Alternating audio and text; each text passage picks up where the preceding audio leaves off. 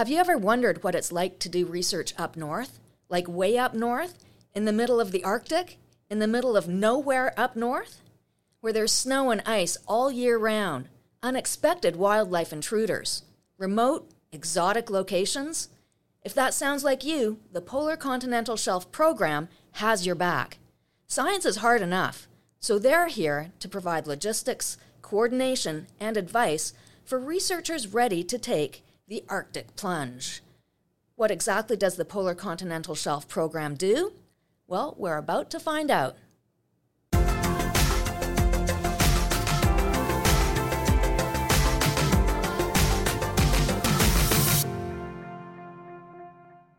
This is Natural Elements, and I'm your host, Barb Justina. Natural Elements is a podcast series brought to you by Simply Science, which is Natural Resources Canada's online magazine.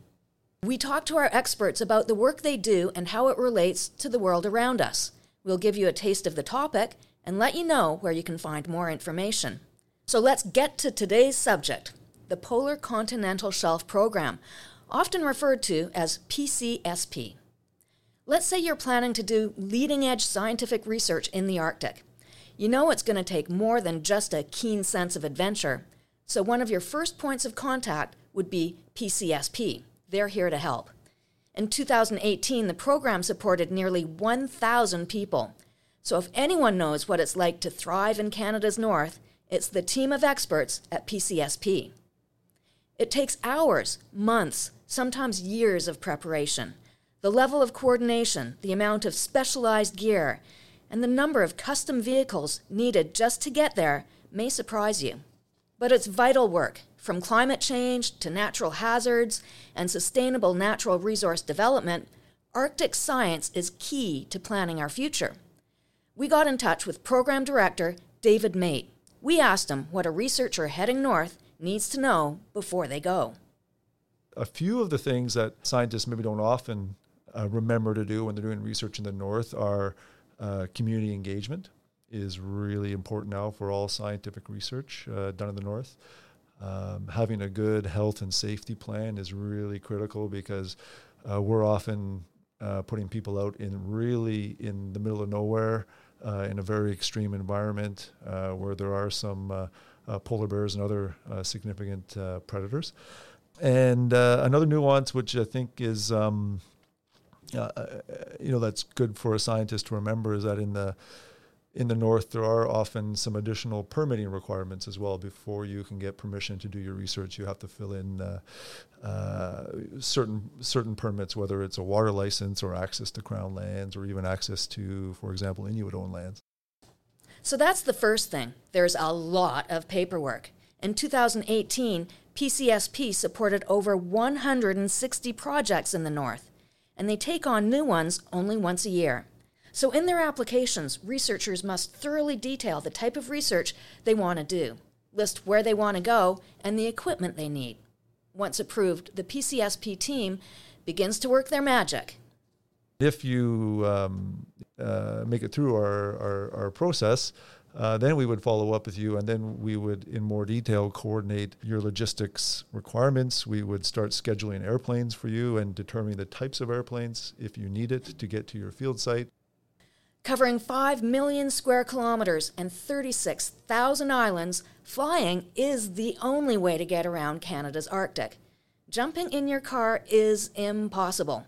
All in, last year, PCSP clocked in nearly 4,000 hours of chartered aircraft time. That works to over 5 months of non-stop flying. And it takes an impressive fleet of aircraft to get researchers where they need to be. Anywhere from the Yukon-Alaska border to the shores of Labrador, all the way up to the northern tip of Nunavut. The aircraft that we use is quite diverse. Our real workhorse that we use is a Twin Otter. And we can set up these planes to land on the tundra. We can also put skis on them. There's other planes that we can use that have floats that can land on water. We can use larger planes if we need to transport, and we can land in the area if we want to transport heavier or larger amounts of equipment. And of course, a lot of scientists, once they get to their camp, and if they need to, travel around their study area, would require access to helicopters. The PCSP also provides living and working space in Resolute, one of the most northerly and isolated communities in Nunavut. It's a bustling hub for folks to eat, sleep, relax, and socialize after spending long days in the field. Really long days. Dealing with 24 hours of daylight in summer can be challenging at first, but the team will ensure you feel right at home and well fed, even if your new home is in the high Arctic. We have a really great kitchen and staff that work really hard at making sure everyone's well fed and happy. A couple of years ago in 2018, that group served over 40,000 meals in the course of our season. So it's very busy.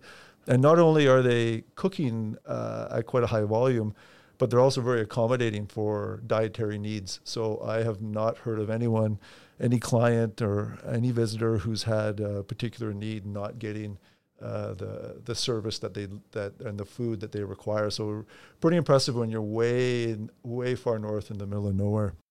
Getting food and equipment to far-flung corners of the region is no easy task. One way to get around this is by storing gear in warehouses located in both Ottawa and Resolute, ready to be shipped anywhere in the Canadian Arctic.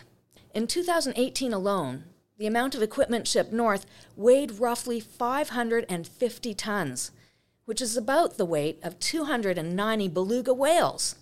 So quite a lot of gear that our folks are providing to researchers at their field location. And so it's really important that we make sure that what we provide is cutting edge, is customed or for severe climates, so that the people that are using it are safe and secure. So my staff spend it's kind of a fun job, but they spend a lot of time researching, whether it's online or going to certain trade shows, the latest and greatest in outdoor gear. Each and every item is designed and tested to withstand the extreme weather conditions. In fact, PCSP is so well known for its rigorous research that it's become a resource for evaluating new products. Currently, they're testing solar-powered equipment, electric vehicles, and working with companies to ensure portable items like tents are lightweight and durable. When we talk about innovation in our field equipment, recently we've had a conversation with an organization called Innovative Solutions Canada, which is a Government of Canada program that's focused on supporting entrepreneurs who are developing new types of products for the market, but they haven't hit the market yet. So they need kind of test beds to test these new ideas. So we're in the process of acquiring some electric skidoos and electric ATVs, so we can test them in our climate, in our environment, and in our, kind of remote Arctic reality. I know, who knows, someday if the technology is robust enough, this might be a way that we can enhance what we provide to our clients. So it's greener, it's maybe more performs well. So it's really exciting, actually. Another crucial aspect of PCSP's work comes from engaging with local communities. While the program provides support for visiting scientists in the region, it's also vital to the people who live there. David says one way the program is strengthening and deepening ties locally is through Inuit employment and training programs. We've spent some time fostering relationships with Nunavut Arctic College trades program. And last summer, we were successful having our first apprentice from that program work at our facility over the summer, getting hours towards his apprenticeship in being an electrician. There are a number of ways PCSP gets involved. For one, it's exploring ways to reduce its environmental footprint. We have an incinerator at our facility, so we do not have to dispose of our garbage in a very sensitive Arctic environment, and so we are discussing ways that we can provide some opportunities for the hamlet as well to access this incinerator in order to reduce their footprint as well. So some really exciting community opportunities. PCSP also looks for opportunities that might benefit local businesses. One recent success for us is we have our large food contract now in place with Arctic Cooperatives Limited, which actually has a store in Resolute. So now, because we have a contract with this organization, there's more produce flying to town for the local community as well. Because it's a co-op, there's dividends and benefits that go to the local community as well. So there's some really interesting ways just through procurement where we can also enhance our engagement and build capacity within the community. So, as we've just heard, PCSP has your back if you think Arctic field research is right for you. It's a pretty massive job making sure Canadian scientists and researchers are well prepared for their northern projects. For some scientists, it may be the only time they're able to make the journey to the Arctic, and the Polar Continental Shelf Program is here to help them make the most of it. To learn more about the program, check out the links in the episode description. Don't miss future episodes. Subscribe to the Simply Science podcast channel. And to learn more about the fascinating scientific work that we do at Natural Resources Canada, check out our Simply Science website for in-depth articles, and also our Simply Science YouTube channel to see our experts at work. You can find the links in the episode description as well. Thank you everyone for listening. We'll see you next time with a brand new episode.